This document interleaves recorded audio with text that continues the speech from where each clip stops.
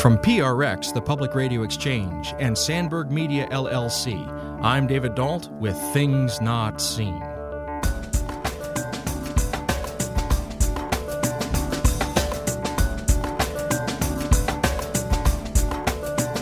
Grace can be triggering to a lot of people because it's been weaponized. It's been something that's been used against people who are being harmed and abused in the Christian world, who are told, you just need to have more grace for people. But the spiritual bypassing, right? Taking these spiritual ideas so that nobody has to actually deal with their own issues or systemic issues in society. So I think for some people who have said to me, well, what do I do with that? It's a triggering word. I say reclaim the word because that's never what it meant.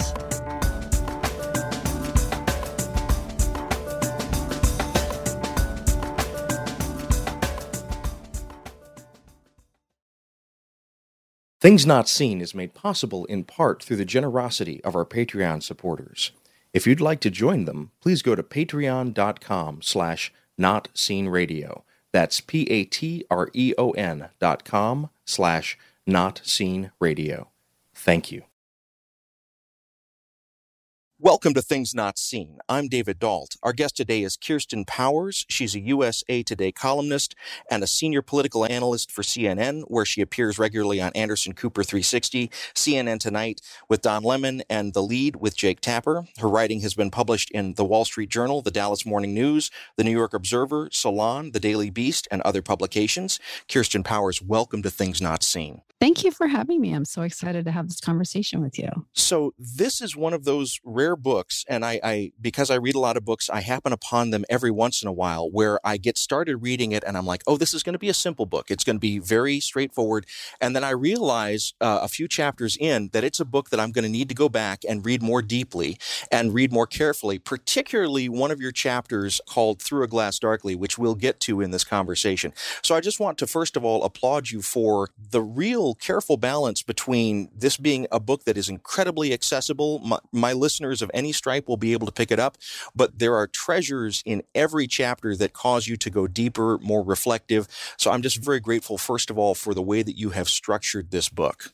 That means so much to me, really. As soon as this comes out, I'm just going to listen to that over and over again, because really that's the highest praise. I wanted it to be something that was rigorous, but accessible. Right. So actually, a lot of people have really enjoyed reading it. A lot of people have told me they read it in one sitting, people who normally don't do that. And yet I've also been told, even by people who are like a New Testament scholar, saying that this is absolutely rigorous in terms of theology. And I just didn't expect to hear that. Right. So I also want it to be accessible to people of all faiths, no faith. And I've also found that's been very rewarding for me to hear from somebody who is a devout Christian, to a person who's an atheist, to a person who is a member of another faith, saying, this really resonates with me. So that just really means a lot to me. As a way of orienting our listeners to where we're going in this conversation, I want to start in kind of an odd place, and that is in your kitchen. A few years back, there's a handyman in your kitchen fixing, I believe, your garbage disposal in your sink. Yes. You both are having So you go right to the most shameful behavior. Well, that way we can build up from there and show how the book can help people who have been in similar situations. But if you would, for my listeners, just describe briefly what that situation was and what the disconnect was and what you learned from it. Well, so this was towards the end of 2018. So it'd been a couple years of the Trump era, and I think a lot of us were on edge. And I just don't think I realized how on edge I was and exactly what it was doing to me. I knew I was miserable. I knew that I felt horrible. I had chronic fatigue and fibromyalgia and anxiety and all these things. But this moment was a real turning point for me, because I did something that I would normally not do. And so this person is somebody who I used to go to church with at another church, and he's been my handyman for almost a decade. He's actually a publicist in his day job, but he's just really good at fixing things. And so I hired him a long time ago to help me with things. And so he would spend a lot of time in my house, obviously. And so we would talk, and he's a Republican, and we would talk about politics, and we would disagree, but the conversations were very reasonable. I always found him really interesting and informative. And so I guess I had just put him in that basket of people, which are most of the Republicans that I know in DC, including evangelicals. He's an evangelical who didn't vote for Trump. And I just assumed that. And we were talking, and as we normally did, we were talking about politics. And I think I said something about Trump or something. It had something to do with immigration. And he started talking back to me, and I was listening. I was like, wait. I was like, he sounds like something. And I was like, oh, he sounds like the people I go on TV with who support Trump. And so then I was like, did you vote for Trump? And he said, yeah, I did. And I honestly, just like the blood just rushed to my head. And I just was like, I can't believe this. And I said, you know what? I need you to leave. And I was shaking, really. I went upstairs and I just was sitting on my bed, and I was like, and then I just was saying to myself, what are you doing? What is happening? I've never said something like that to anybody, let alone a person who I've had this relationship with, really been very helpful to me and who I think is a very kind person and all these other things. And so I went back downstairs. And one thing actually, which isn't in the book, is as I was sitting on my bed, I said to myself, I am not going to let Donald Trump ruin my relationships. And I went back downstairs and I said, I'm sorry. Can you please forgive me? Oh, and I forgot, I yelled at him down the stairs. I thought you were a Christian. And he said, I am, and I can explain it. And so when I came downstairs, I said, I'm sorry, can you forgive me? And he said, yes. And I said, okay. And he said, let's talk about it. And I said, no, let's never talk about it again. And at that point, and I come back to this later in the book, at that point, that was the best I could do. And if today that it happened, same exact thing, because I'm so much more grounded and because I've gone through this whole process that I talk about in the book of really learning how to practice grace, I could have that conversation, right? I would have been able to have that conversation. But at that point, I was running on fumes. I was barely hanging on just from all the things that I was dealing with at work and not knowing how to process that and not knowing how to not take on every other person's feelings and beliefs and all these other things. If you're just joining us, this is Things Not Seen. I'm David Dault. Our guest today is Kirsten Powers. She's a USA Today columnist and a senior political analyst for CNN, where she appears regularly on numerous programs. Today, we're talking about her recent book, Saving Grace: Speak Your Truth, Stay Centered, and Learn to Coexist with People Who Drive You Nuts. Well, part of the reason why I wanted to start with that story is that's an example of a time when you definitely spoke your truth. But if I may characterize in my reading of that situation, you did not stay centered and you were trying to navigate learning to coexist with this person who had created this dissonance for you. I thought that you were a Christian. How could you vote for this person? So it's safe to say for the listeners who are not familiar with your book or with your work, that this was maybe a starting point for you, a kind of flag planted in the sand of, okay, I need to do better next time. So help us to understand how from that kind of moment where you had this radical disconnect, where you were feeling suddenly the trauma and the dislocation of this, where that took you next in terms of kind of thinking about these questions of grace, forgiveness, and centeredness. Well, so some other things had happened before that. It happened slowly, then all at once, right? There were things that were happening along the way that would register a little bit, and I would notice it, but it wasn't necessarily the turning point for me. And the things that were happening, I think that were getting me to the point of recognizing that something was going wrong was actually really out of necessity. Because like I said, I was physically unwell. I was quite sick I'd been told I had chronic Lyme disease and Epstein-Barr, these kind of mystery illnesses and fibromyalgia. And I had clinical anxiety. And so part of it was also realizing this is unsustainable. I can't go on this way. And I was having a faith crisis, which I talk about a little bit in the book. So everything was going wrong. And so in the first turning point for me actually was when I discovered somebody named Richard Rohr. I don't know if your listeners are familiar with him or not. And one of the things that he focuses on a lot is how dualistic our culture is and how particularly Western Christianity, but also the United States is very dualistic. Look at our political system, right? It's very binary. Either you're a Democrat or you're a Republican. And it was the first time that I started to think, maybe I'm not seeing things clearly. I am a very binary person and I exist in in a world that amps that up, right?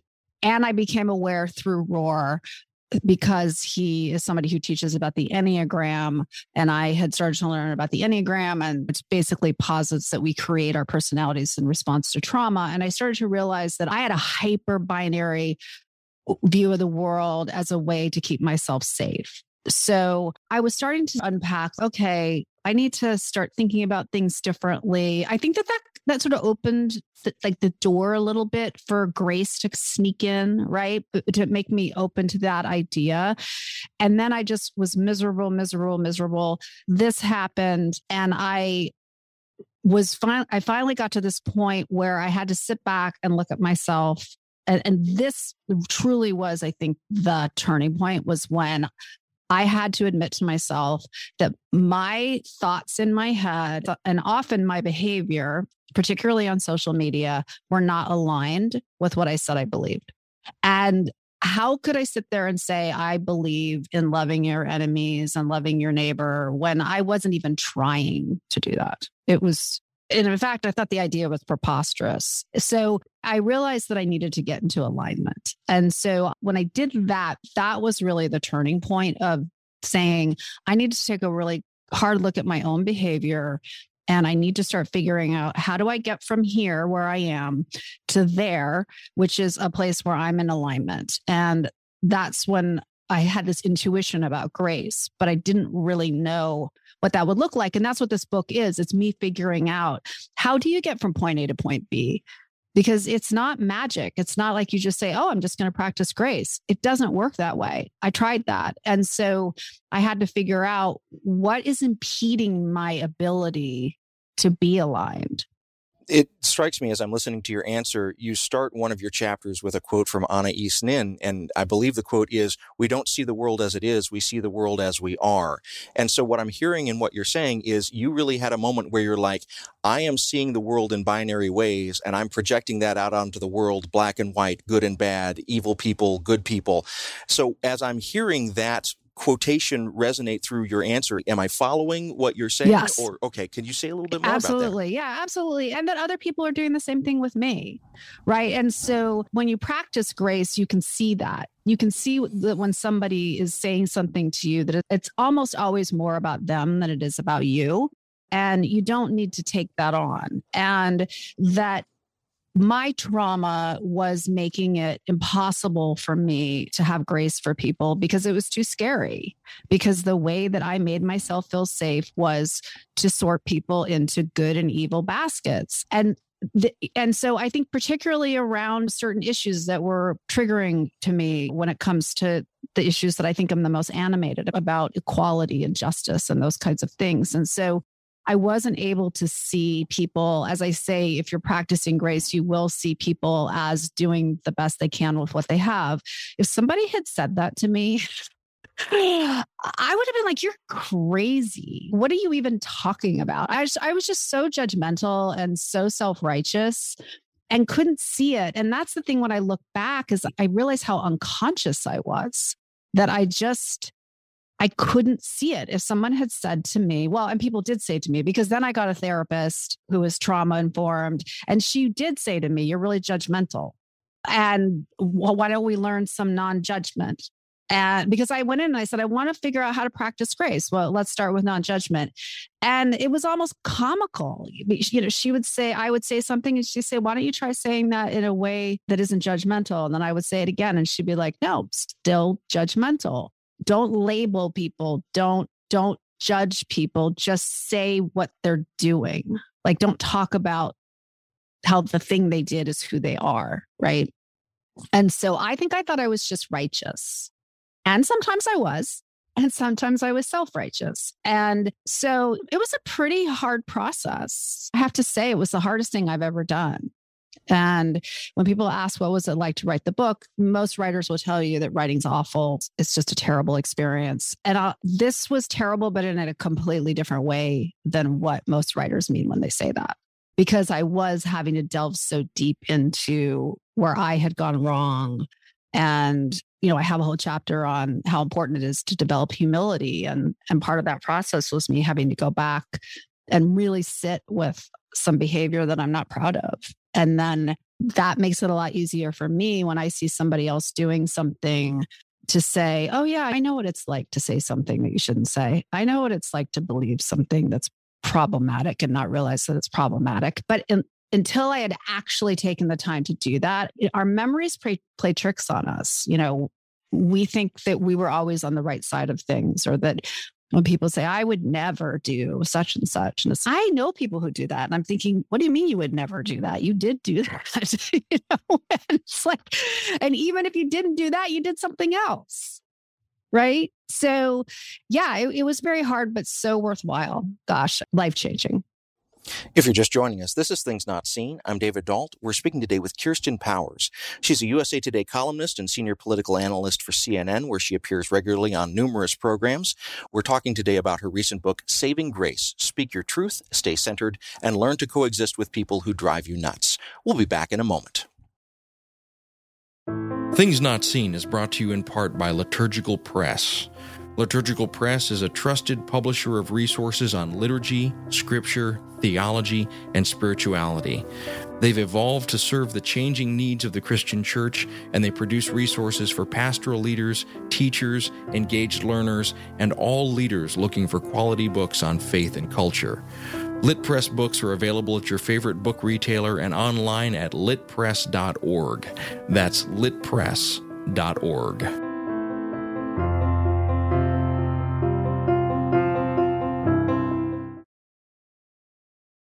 Welcome back to Things Not Seen. I'm David Dault. If you're enjoying these conversations, please go to our website, thingsnotseenradio.com. There you'll find close to 10 years of these sorts of conversations and interviews, all available for free for your listening pleasure. Today we're speaking with Kirsten Powers. She's a USA Today columnist and a senior political analyst for CNN, where she appears regularly on numerous programs. Her writing has been published in The Wall Street Journal, The Dallas Morning News, The New York Observer, Salon, and other publications. Today we're talking about her recent book, Saving Grace: Speak Your Truth, Stay Centered, and Learn to Coexist with People Who Drive You Nuts. In the last segment, you were talking about a kind of battle with judgmental nature. And the core idea of your book is grace, and that's a faith word. But one of the things that you point out is that you were part of some faith communities during your journey that really aided and abetted this judgmentalism. It really was a situation where it almost gave you language and excuse to be the kind of judgmental binary thinker that you've now tried to move away from. Could you talk to us a little bit about that part of your journey and what you learned by unlearning that? Yeah, it was really a combustible mix. So taking my trauma and mixing it in with, I started attending an evangelical church in New York City right after a series of deaths in my family where I was highly traumatized, and it triggered some childhood trauma. So it was this cumulative trauma burden. And then I ended up starting to attend this church with a boyfriend and became very serious about my faith, but also, felt like I had this language that gave me license to believe that I was right about everything. And I'm not saying that's what they were teaching me. So I don't think every person who encounters what I encountered walks away behaving that way, though unfortunately a lot of people do. So that's why I think it is important to understand that everybody has their own trauma that they're contending with. And until they integrate it, they will often be drawn to environments like that because it gives them a sense of safety, a sense of certainty. And then they start acting that out on other people. I know other people who went to the same church I went to, and that didn't happen at all. Right. So I think that unlearning that sort of worldview, which is basically the Bible's like this oracle, and you can just go to it and you can find out what's right and what's wrong based on this interpretation of theology, and moving out of that into a space, which really Richard Rohr helped me with, and Father James Martin, who became my spiritual director, helped move me out of that and more into a space of embracing mystery, something that would have been unthinkable in a previous time. And I was able to get there in large part, I think, because I did a lot of work on dealing with my trauma, and I integrated that trauma, and that started to create more space for uncertainty and space for not knowing things that were very scary to me. And so I think that one thing I would like to say, though, that I think happens a lot, and this did happen to me, when people are deconstructing out of faith, often they take, and I did this, they take the same thinking that was so toxic in the faith community, and then they turn it on the faith community that they left. And so, and now they're all bad and they're all horrible and they're all right. And so I did that for a little while. And I think then one of my friends said to me recently, I think I referred to that I was deconstructing. And he said, no, I don't think you're deconstructing. I think you're reconstructing. And so I was like, oh, you're right. Because what Richard Rohr talks about is when you have transcended something, you transcend and you include. You don't look down on what you have left. You look at it and you take what was good from it and you leave what was not good behind. But if you're looking down on those people or demonizing those people, then you're still caught in it. Like you're still caught in that same kind of thinking. And so I think it was through writing this book when I was able to have grace, not just for them, but honestly for myself, because I was so hard on myself. Well, how could that have happened? How could I have gotten involved in that? How could I have said these things?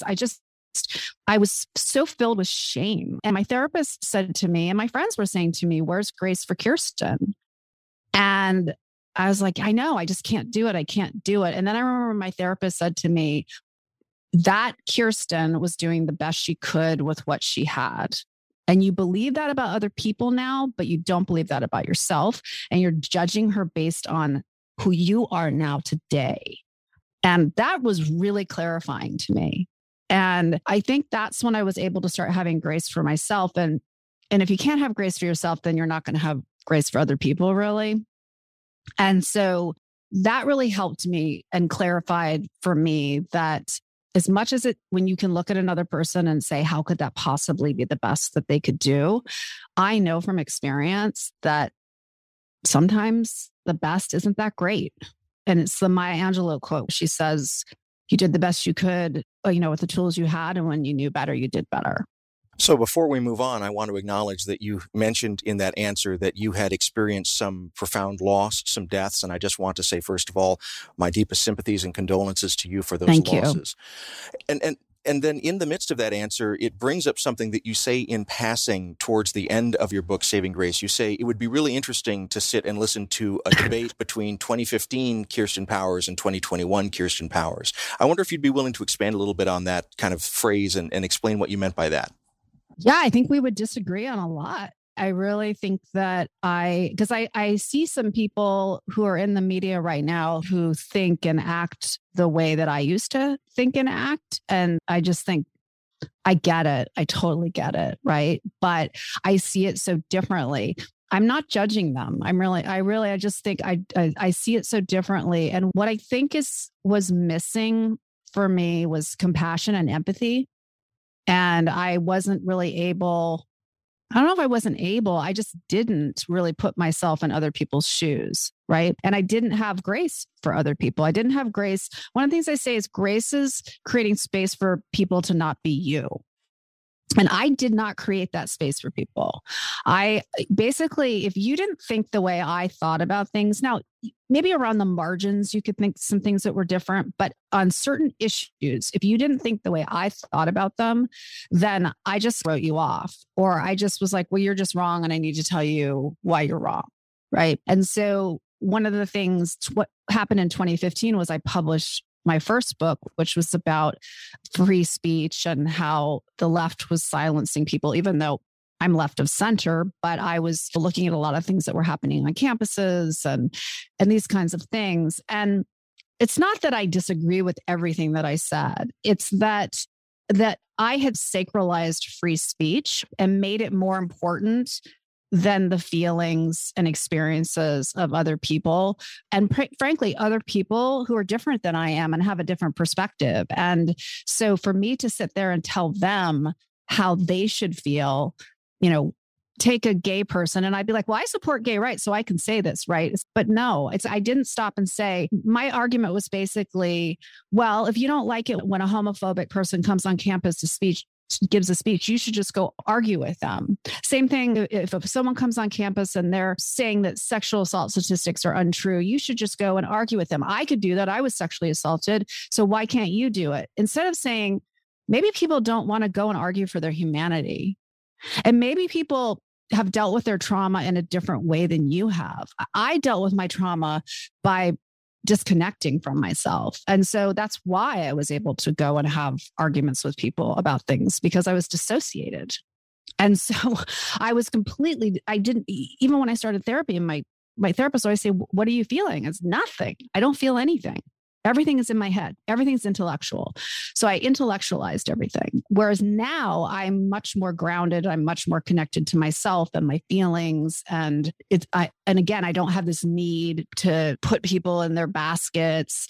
I think I had all sorts of trauma around being shut down and not allowed to say what I wanted to say growing up. So of course I latched onto free speech, right? You don't see why you're doing the things that you're doing that I don't have now. I don't feel like I'm not in fear that I can't say what I need to say or that somebody's going to silence me. So yeah, I think it would be a very interesting debate. I don't think that Kirsten would like this Kirsten very much. If you're just joining us, this is Things Not Seen. I'm David Dault, and we're speaking today with Kirsten Powers. She's a USA Today columnist and senior political analyst for CNN. She appears regularly on their programs, and she's been published in numerous publications. Today, we're talking about her recent book, Saving Grace: Speak Your Truth, Stay Centered, and Learn to Coexist with People Who Drive You Nuts. Something that has come up several times in our conversation so far is this concept of trauma. And you take time to talk about what you mean by that term in the book. But for my listeners, I want to make sure that they're tracking as well. So what do you mean and what do you not mean when you're indicating this word trauma? Well, trauma, yeah, I think it's one of these things, and I certainly used to think this, is that trauma is something spectacular, right? It's like Hollywood, horrific kind of level of experience, when trauma is actually not event specific, it's person specific. So it's not that this happens and therefore it's trauma. It's how a person experiences something. For one person, it will be very traumatic. For another person, it won't, right? So it could be something that happened to you, in junior high with some boy who you really liked and he humiliated you. That could be a traumatic experience that you are carrying with you and that completely shapes your identity. I know people that this has happened to, or you were bullied in high school and it's still to this day, you're in your 50s and you are still shaped by that experience. And then it can be other things much bigger. It could be that you were sexually assaulted or things like that. For me, it was my parents' divorce, I think it was a real trauma for me because I was 5 years old, and some other things that happened in my family. And then I had this series of half my family dying basically in my mid-30s, right? So I just did not have the tools to deal with that. And so I think if you don't like the word trauma, because some people are put off by that, you could just think of it as what's a wounding that I haven't dealt with, that I haven't integrated, and integration just means that I haven't processed it and been seen in that pain, because that's really what we need. And I think a lot of the ways, what's interesting about with these deaths, I think the reason it wasn't integrated is because I lived in New York City. My family lived in Alaska, where I'm from. So basically, you go home for the funeral and then you go back to New York City. You don't know anybody who knows the family member who's died. It's not that sort of communal mourning that's supposed to happen where you are seen in it and you have other people who are carrying that with you. And I just was back and people were like, oh, sorry about that. You want to go to the movies? Nothing against them. It's just they didn't know my dad. They didn't know my stepfather. They didn't know my grandmother. So I wasn't really seen in it until I went to this place called Onsite, and it's called the Living Centered Program. And I processed that there. with a group, basically a group of people. And when I left there, about 3 weeks later, all of my chronic fatigue was gone, my anxiety, my, fibromyalgia, all just completely gone, and it's never come back. And I just started to feel less scared and less like I had to protect myself, and started to have, I think, more of a capacity to grow through the other work that I was doing. As I hear you giving your answer, I'm going to say, in my words, the body holds on to trauma, and that affects things like your mind and your health. I'm also aware that you mentioned earlier in the conversation you've been working with Father James Martin as a spiritual director. He comes from the Jesuit tradition. The little that I know of the Jesuit tradition, one of the things that's very central to that is asking you to do this work of getting in touch with your feelings, not necessarily in any kind of touchy-feely way, but instead because the Jesuit tradition acknowledges that your feelings will lead you astray in your decision-making and will bind you up and keep you spiritually held back in certain ways. Now, these are all my words, not yours, but I'm wondering if you're comfortable talking about it, how some of your work with spiritual direction has aided with this recovery from trauma and with this kind of reattachment to your feelings and your boundaries. Well, I think when I first encountered Father Martin, I was a mess, just an absolute mess. And I was so anxious. I just was just a bundle of anxiety. And a lot of that anxiety was coming from the fact that I was still really locked into that binary thinking. And yet I knew that I didn't identify with the evangelical theology. And if I'm being totally honest, I never totally did. But I just felt, well, they're the experts, and I gave my power away. And I had converted to Catholicism, which is half of my family was Catholic growing up. And so it was always in the background. And so I'd converted to Catholicism, but I just brought evangelical theology to Catholicism and just started, what are all the rules and how do I do this? And I'm going to go to confession every day. And it just was more anxiety for me, while at the same time thinking, well, when I read the Bible, this isn't what I see. This isn't resonating with me, but I had so much fear. And as I tell this, and I say this in the book, when I'm saying this out loud, I'm like, what am I even talking about? None of this makes sense to me now, right? But at the time, that's where I was. I just met Robert, who's my fiance, and felt like he was the one. But we both were divorced and we didn't have annulments. And so I was being told by a couple priests, you have to break up with him. And so I had all this anxiety around that. And so I think when I first went in to see Father Martin, he just really centered me. And he's just said, Kirsten, when you have experienced the presence of God, how does it feel? And I said, well, it feels peaceful and calming. And then he said, well, then maybe all this isn't from God. And I was like, oh. And I just was able to kind of exhale and just say, okay, you're right. You're right. I know that. And then he started, as we would talk with each other, to unpack this kind of binary thinking and to lead me more into the idea of mystery, which is actually very central to Catholicism. And so the more I embraced that, I think in conjunction with dealing with my trauma, which gave me an even greater capacity to embrace that, the more grounded I became. And I was also integrating meditation and centering prayer and these other things. And the other thing is he would always ask me, and he always asks me, how have you experienced God?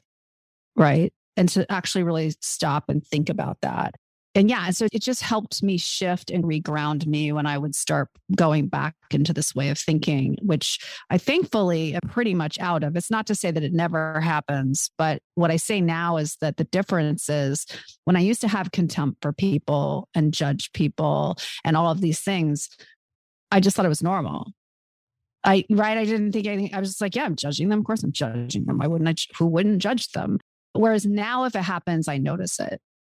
And I go, something's off. I need some sleep. I need to exercise. I need to meditate. I need to sit with myself. I need to practice grace, right? And it's discordant. Whereas before I just did it it was like breathing. And that's one thing that always comes up when I talk about this with people. They'll say, well, grace is just weak. It's just giving in and letting people do what they want, which is not what grace is. And I go into the book about what grace is. But Grace is actually hard. And looking at other people and giving them unmerited favor, which is the paradigm that I use, which is doesn't matter who you are or what you did, you deserve to be treated with humanity, including people I don't like. That is hard. Demonizing and dominating people is the easiest thing in the world. It is like breathing, right? It comes so naturally and so easy. And yet, isn't it interesting that in our culture, so many people think that's a sign of strength? Whereas what really takes strength is to take a step back and take a breath and have some humility and have some compassion and have some empathy. That's actually what's hard. And I do think the more you practice it, it becomes more reflexive, but it does require a decision. It does not require a decision to be judgmental or contemptuous. It just doesn't. It's just what we do. If you're just joining us, this is Things Not Seen. I'm David Dault, and our guest today is Kirsten Powers. She's a USA Today columnist and senior political analyst for CNN, where she appears regularly on numerous programs. Her writing has appeared in numerous publications, including the Wall Street Journal, the Dallas Morning News, and other publications. Today, we're talking about her recent book, Saving Grace: Speak Your Truth, Stay Centered, and Learn to Coexist with People Who Drive You Nuts. We'll be back in a moment. Welcome back to Things Not Seen. I'm David Dault. Each week on our program, we bring you a rich conversation about culture and faith. If you're enjoying these conversations, please go to our website, thingsnotseenradio.com. There you'll find close to 10 years of these sorts of interviews and conversations, all available for free for your listening pleasure. We're speaking today with Kirsten Powers. She's a USA Today columnist and senior political analyst for CNN, where she appears regularly on numerous programs. Her writing has been published in the Wall Street Journal, the Dallas Morning News, and other publications. Today, we're talking about her recent book, Saving Grace: Speak Your Truth, Stay Centered, and Learn to Coexist with People Who Drive You Nuts. Well, we've been talking around the subject throughout our entire conversation, and you say that you spend a good deal of time in your book, Saving Grace, talking about what grace is. You've said in a couple of different ways, grace is creating space for people to not be you, and then you've also said that grace is unmerited favor. I think that people who are listening to this have begun to get an idea of what you mean, but maybe they don't see how radically this goes and the kind of places that this has taken you. So I wonder if we could talk a little bit now about grace, how you are understanding it and how you're seeing it change your behavior over time. And what I'm really struck by is at several points you've talked about practicing grace, not having grace, not giving grace, but practicing grace. So maybe that's the best place to start. What do you mean when you talk about practicing grace? Yeah, I mean that you take a step back and you look at another person who has perhaps triggered you, is perhaps doing something harmful, offensive, whatever it is, and you look at them and you say, this is a person who, if you're a believer, you would say was made in the image of God. If you're not a believer, you'd say has humanity, regardless of what their behavior is. And there are tools that you can use that will help you be able to do this. And the biggest one for me was boundaries. And because rather than demonizing that person that I just described, I use boundaries with them. And that can look different in all sorts of different contexts. For the context of social media and the news, which I think can be incredibly triggering to people, one of the first things I did was I got off of social media. And because it's designed to make you hate people. It just is. And it's designed to make you behave in a way that you're going to regret. So I now can be on social media, but I don't take on the things that are happening. So when I see people do things that in the past would have really sent me down the spiral of judging and contempt, I'm like, no, that's just not for me. And I move on, because what I used to do, and I think a lot of people will relate to this, is when you judge the other person, if you can almost think about it energetically, you have now reached out and entangled yourself with that person. You have now taken their stuff and you are now marinating in it, and you are thinking about it, and you're getting mad about it, and you're talking to other people about it. Maybe you're tweeting about it. And guess who's suffering? It's you. You don't have to take that on. There are a million things that we can be doing to deal with the issues that we care about that don't involve taking on other people's toxic behavior. And I say, figure out what you're a no to and just say no and end it there. Just move on. Don't bother with what a horrible person that is or any other things. And then I say, find your yes. What is it? Go donate to an organization, volunteer at an organization. You actually could post something on social media that's informative, that's not meant to demonize somebody. You could elevate voices that are doing that. If you're me, you could write a column or figure out how to integrate it into your commentary. So we have a lot of agency, and I think it would be better spent doing those kinds of things versus getting caught up in other people's dysfunctional and harmful behavior. It's very important to understand, though, I am not saying that people are not accountable for their behavior. I'm not saying just ignore it when people do bad things. That is not what I'm saying. Sometimes you do have to call somebody out. That does happen. There are occasions for that. But every time somebody does something that bothers you, no, that's not possible. But even if you call them out, you still can do it with boundaries. It's not, you don't have to demonize them. You can name their behavior. You can name what's problematic about it, and don't go down the road of having contempt and judgment for them. So there is a way to do it where you hold people accountable with humanity, and you're not just protecting their humanity, you're protecting your humanity too, right? Because you're hurt. It's the saying of, they say about unforgiveness, but it's the same thing about contempt or lack of grace. It's drinking poison and expecting the other person to die. So I think that this is one of the things that you can do. Another thing that I have a whole chapter on, embracing healthy conflict. There actually is a way to have conflict with people that could have a positive outcome. It doesn't mean the person's going to change their mind, though it might, but both people will walk away feeling heard and seen, and maybe you will plant a seed, or maybe you'll learn something.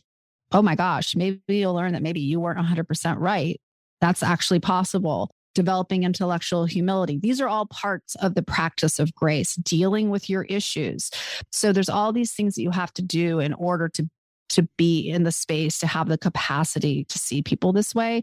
There are a few people that are just born this way. I have never met them, but they exist, I guess. But for the most part, all of us are going to have to figure out how to integrate this. And I think particularly people who are in activism and these kinds of things, it's so draining. You're taking on so much, and you have to learn how to have boundaries of not taking on all of the world's pain, which is what I was doing, and recognize what's yours and what belongs to other people. And so when you're carrying all that around, it's only normal to lash out at people. Of course, you're going to do that, right? And that's why boundaries keep you from building up resentment. And so usually when somebody really loses it and starts yelling at somebody, it's because they haven't used boundaries. They've let somebody continue to do something over and over and over. And then they move from resentment to contempt, judgment, rage, all those things that you could have just shut down back here and focus on doing things that are going to be helpful and not also be miserable all the time, which I was. Let me take just a moment and reintroduce you. If you're just joining us, this is Things Not Seen, and I'm David Dault. We're speaking today with Kirsten Powers. She's a USA Today columnist and senior political analyst for CNN. We're talking about her recent book, Saving Grace: Speak Your Truth, Stay Centered, and Learn to Coexist with People Who Drive You Nuts. Now, as you're talking about these boundaries, I think that maybe some listeners will get the sense that this is some kind of lofty, sit-on-the-mountain spiritual practice. What really struck me in your book, Saving Grace, was how every day this could be. And the example that comes to my mind is you had a particular conversation partner in one of your segments on television who always would want to then engage you after the segment was over, talk about it in the elevator, what have you. And so you just began a simple practice of just staying in your seat a little longer until this person had gotten on the elevator, because your attempts to say, I'm only going to talk about this when I'm on the clock, had not been understood. That boundary had not been respected. So I'd love to hear a little bit about how we just make these parts of our everyday practices. How can we find those simple things that can help to restore us to centeredness, to sanity? Yeah. One of my friends said to me the other day, he was watching something on TV and Sean Spicer came on, and he's a very liberal person. And he said he started to get really angry. And then he thought about my book and he said, oh, I don't have to watch this. And he just turned it off. Yeah. And but we don't think of that. We just take the bait and we just go down that path. And so there's all sorts of circumstances where you can do that. I think for a lot of people, their biggest problems are their family. right? So I think that you do have to put yourself, people are going to be going home for Thanksgiving, for example. How do you get ready to try and practice grace with your family? I say get off of social media so that you're not all jacked up on outrage and hatred. Unless you're just following like pictures of kitties and puppies, that's fine, right? But just be aware of what you're taking into your body, because whatever goes in is going to come out somehow. And it's probably going to come out on one of your family members when they say something that drives you nuts. So I would say that's one thing. Get yourself grounded. I highly recommend a meditation practice for people. Make sure you're taking care of yourself, that you're getting enough sleep, that you're doing all these sort of practical things that you would do for really, if you're going to run a marathon, there's all these things that you're going to do in preparation for that. It's no different. Then with your family, boundaries can look like a lot of different things. You actually could talk to your family ahead of time and say, hey, can we not try to solve the world's problems at Thanksgiving dinner? Can we just take that off the table for now? We can talk about these things in another time. So for some people, they may never want to talk about it because it's become so toxic for them. And they just realize that this is not going to ever result in anything. That's when I say, take all that energy that you have for yelling at your cousin and go donate some money or volunteer your time, right? There is something you can do about that issue. So I think that then you have to think about when you're physically there, you have to enforce the boundaries. That means if somebody starts doing it, you have to say, I said, I'm not going to talk about this. And that's it. That's all you have to say. You don't have to argue with them about it. If somebody keeps pushing you, then you can get up and can leave the table. You have to enforce your boundaries. Or you could say, you know what, I want to talk about this stuff, but can we set some boundaries about how we talk about it? Can we, just agree we're not going to speak to each other with contempt? Can we approach each other with curiosity? Can we try to understand each other? There'll be no yelling, right? So if people can agree on those kinds of boundaries, that's another way. And then for some people, the boundary may be, I'm not going home for Thanksgiving. That's okay too. And you mentioned at a couple of points this practice of holding the door open. And you get that from a couple of different thinkers. I believe it may be Jen Hatmaker and also Sarah Silverman as examples of people who hold the door open. And I want to make sure that listeners understand what you mean by that. So when you're talking about creating this space where you're going to have a fair disagreement, where you're going to have boundaries where you're just not going to have any disagreement at all, there are also points where unwanted disagreement thrusts itself upon you. And I'm recalling something you said earlier in the conversation. Your reflex now is to say, I get it. And I really hear the I get it reflex as part of this idea of holding the door open. But just to make sure that my listeners understand it, could you talk a little bit about how you understand that concept of hospitality, of holding the door open for someone else? Well, I think that I used to think of boundaries, and I think a lot of people think of boundaries as a way to keep people out. And so it's like building a wall around and nobody can get in. But actually boundaries it's basically showing people where the door is. And if you want to come through this door, these are just some boundaries around how I'm going to interact with you. And so, because some parents in particular, I think might be like, my child's telling me what I can't talk to them about. Like, this is offensive. And you can say to them like, look, I'm doing this because I love you and I want to be in relationship with you and I want to be close to you. And so I'm telling you how to be in relationship with me. This is me leaning into our relationship. This isn't me pulling away from our relationship. And so I think that there's just a lot of misunderstanding about what that means. And so I think, and sometimes also people can sometimes go to overly rigid boundaries in the beginning, and they can use it as a way to almost punish people. And that's not what it's for. It's to kind of create a container where everybody understands what is going to be tolerated and what isn't going to be tolerated. One of the things that I heard somebody talk about with also that can be a useful tool for people when they go home is, what is this idea that I talk about, that grace is seeing people as more than the thing that you don't like about them. It's more than the thing that they're saying. It's more than the harmful behavior they're expressing or endorsing, right? So your mom is more than her political beliefs or who she voted for. She is the person who nursed you when you were sick. She's the person who went to all of your soccer games. She's the person who made your Halloween costumes. She's all these other things, right? And so to try to see people in their total self, and also when you're talking to her, to remind her that you see her that way. to say, Mom, the reason this is upsetting to me when I hear you say these things is that you raised me to love other people. You raised me. I watched you serve other people. I watched you love our neighbors. I saw you do all this. And so now I hear you saying these things and it's confusing to me. And maybe it's even scary to you, right? But so that people can recognize that you are seeing all of them and that you're not just seeing them as just this one thing that makes you so angry about them. When we look at the texts of the Christian faith, when we look at the Old Testament, we see Moses saying, I've put before you death and life, choose life. In the New Testament, we see Christ saying, I've come to bring you life in abundance. And so as a way of bringing our conversation to a conclusion, as you've undergone these practices of grace, how have you found life flourishing more in your own experience? How have you found that abundance to be manifesting for both you and for others around you? I mean, I'm what's the biggest number in the world? I'm like 10 gajillion times more happy, right? I don't even know how to quantify it. It's just night and day. And all my friends would tell you that. And yet I still care about things as much as I did before. One of the things that really concerns me is I hear a lot of people saying, you know what? I just stopped watching the news. I just stopped talking to people about politics. I can't handle it. It's too stressful. It's like, no. We can't disengage. That's not the solution to this. So I do believe that we should never lose our capacity to be outraged about people being harmed, about harmful things happening, right? And we have to stay informed. And I'm hoping this book will help people stay informed and stay engaged in relationships. And that's what I think these tools do. And that I think I just don't take things personally the way I used to. I have a better understanding now, having gone through it myself, about how people are in pain.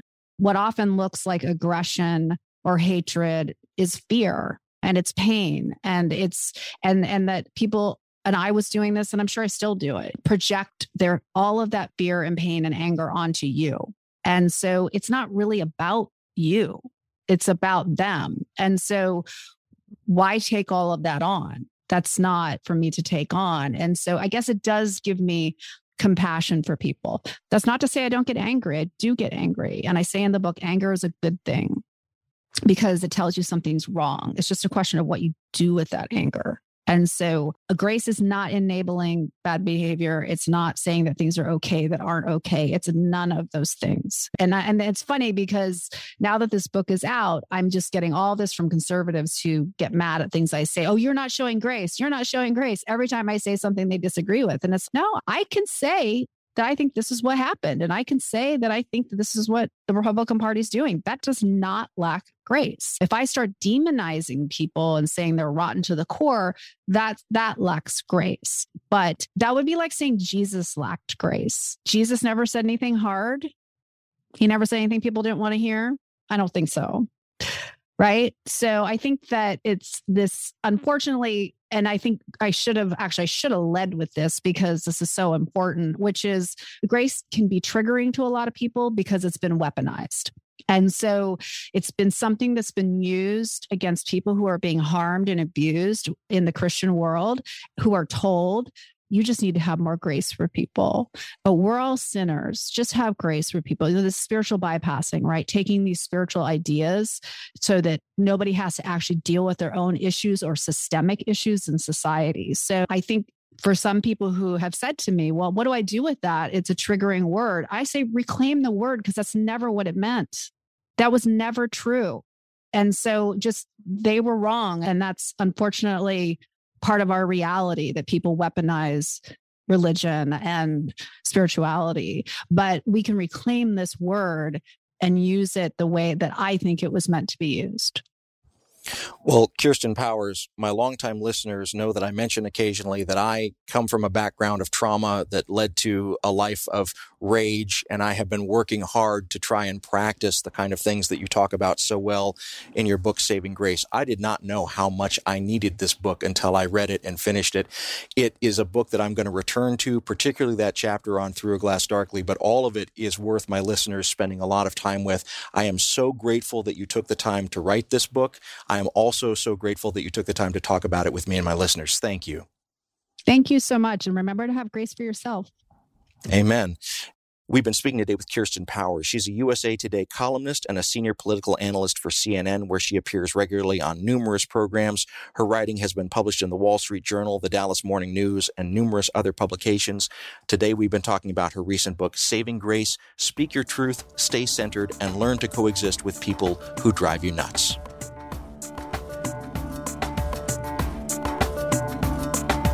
Things Not Seen is produced by Sandberg Media, LLC. We're distributed nationally by PRX, the Public Radio Exchange. Today's show was recorded at the William Adams Studios in beautiful Hyde Park here on the south side of Chicago, Illinois. Our studios have a home courtesy of the Zygon Center for Religion and Science, part of the Lutheran School of Theology at Chicago. Neither Zygon nor LSTC are responsible for the content of this program. Our theme music is composed by Gene Kija. Our show is made possible in part by the generosity of supporters on Patreon. You can find out how to help us create great programs by going to patreon.com/notseenradio. You can follow us on Twitter at notseenradio. Visit us on Facebook and like our page to receive regular updates about the show and find out more about our guests. That's facebook.com/thingsnotseenradio. And you can sign up for the free podcast, listen to old shows, send us an email, and find out more about our guests if you visit us on the web at thingsnotseenradio.com. I'm David Dalt, and we'll be back next week with more conversations about culture and faith. Please join us.